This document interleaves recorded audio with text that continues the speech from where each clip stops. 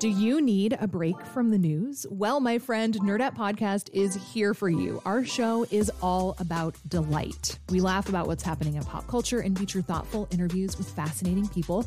We even have a monthly book club that you can participate in. I could just go on and on about it. I loved this book. It was an experience, I'll tell you that. I discovered authors I had never heard of, and I'm really happy that I did.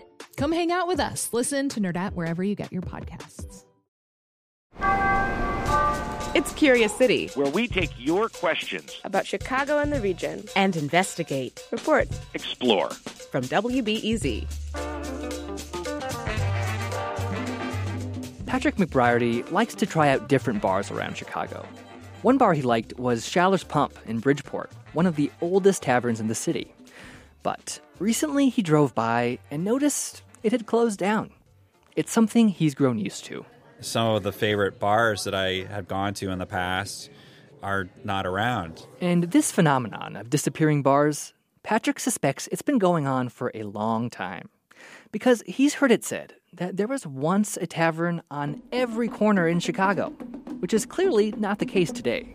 So he came to Curious City to ask, what changed and why did that happen? I'm reporter Jake Smith. This claim that Patrick has heard about a long-lost era when the city was stuffed with taverns, maybe it's a bit of an exaggeration. But there was a time when Chicago had more than 8,000 bars. That's about 9 times as many as today.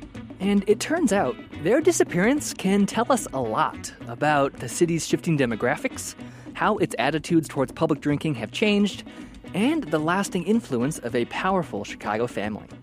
But first, Patrick and I wanted to know how there got to be so many bars in the first place. So, naturally, we met up at a tavern. Cheers. Just shatter the glasses, right? Just for radio. We sat down with historian Liz Garibay. It turns out there have been not one, but 2 different heydays of Chicago taverns. The first heyday came around 1900. Now, even at this point, there wasn't actually a bar on every corner, as Patrick had put it, but there are certain places where you could have undoubtedly found a tavern on every corner of an intersection because it was relatively easy to get a liquor license. As Garibay explains, these saloons weren't just watering holes. They were major social hubs, places you could make friends, maybe find a job. And many of these bars catered to the predominant ethnic group in the neighborhood, so they were especially critical for new immigrants who were flocking to Chicago around this time. They may not be speaking English. Most of them didn't. And so at the end of the day, you want to be able to go to a bar where people speak like you, look like you, understand you. Which helps explain the tavern's popularity, at least until 1920, when Prohibition began. All the bars had to stop selling alcohol. But if you think that that was the beginning of the end for Chicago taverns, think again.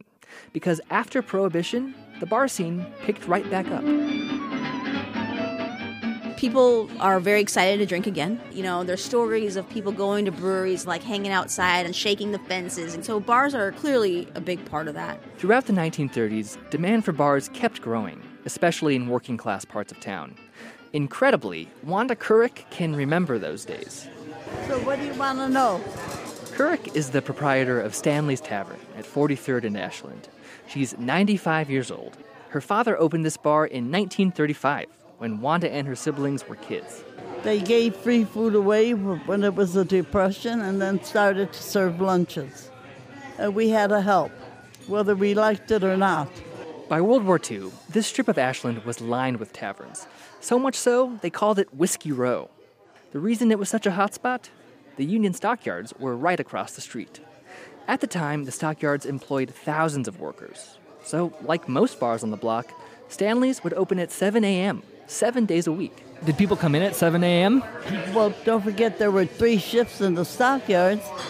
So at 7 o'clock in the morning, the guys were leaving work because the others were starting, right? And there were a lot of areas like Whiskey Row around the city in the late 40s, when the number of taverns peaked again. Couric says that those were busy, lucrative years on Whiskey Row. But this second heyday of Chicago taverns would not last. Everything just demolished after the stockyards moved out. In the 50s, blue-collar industries like meatpacking began leaving Chicago, and fewer jobs meant fewer customers for places like Stanley's. But it wasn't just that. By mid-century, the city's population had also begun to shrink as people flocked to the suburbs. Plus, technology was changing. Having a TV and a refrigerator meant you no longer had to leave home for a cold beer and some entertainment. Together, all these factors dried up the customer base for many taverns. Today, Stanley's is the only old bar on Whiskey Row that's still open. But the other big reason why the taverns disappeared involves a certain pair of Chicago mayors. And they both happen to have the same last name. Liz Garibay is, of course, talking about the Daleys. Richard J. Daley, the first one, became mayor in 1955. He was concerned with promoting a law and order image, and that meant taking on taverns that he believed were promoting drugs, prostitution, even violence.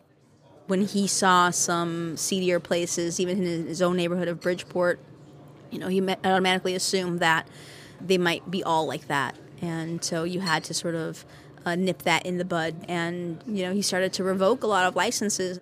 In Daley's 21 years as mayor, hundreds of bars lost their licenses. By the time his son, Richard M. Daley, was elected in 1989, there were only about half as many bars as there'd been in the 40s. But nonetheless, the second Daley had some of the same concerns his father did, that certain taverns could attract crime or bring down neighborhoods. And, people kind of went with it. And so here's where we see the decline part 2. It became much harder to have a tavern license under the second Mayor Daley. His liquor commissioner called it a crackdown. There was an increase in stings, where the police would try to catch bars serving minors and then take away their liquor licenses.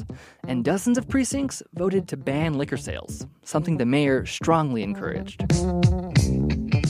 Bar owners pushed back against these policies in court, but there was only so much they could do. And as old bars closed, the city made sure that new bars wouldn't just spring up in their place.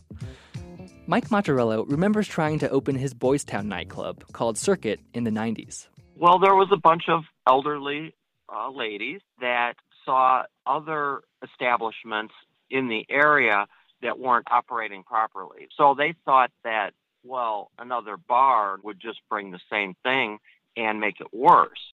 Monterello had to fight his neighbors for years before he finally got his liquor license.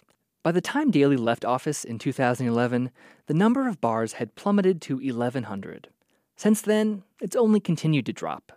But Patrick, our question asker, takes a pint-half-full view.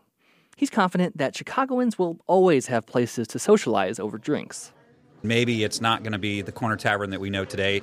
Maybe it's going to be that corner brew pub. Historian Liz Garibay agrees. I think a lot of these brewery tap rooms are new places for hangouts or cocktail bars. So there's a lot of options for people. Hey, the gang's all here. Join in the fun. Special thanks to Patrick Reardon for sharing his liquor license data. Support comes from the Conant Family Foundation. I'm Jake J. Smith. In Chicago with me. It's Los Angeles with me. Am I the greatest? Before we start the show, we here at Curious City want to let you in on a little-known fact about WBEZ. 89% of all our funding comes from community support, including contributions from curious listeners like you. If this program has changed how you see Chicago, please consider supporting this program at wbez.org/curious. Thank you.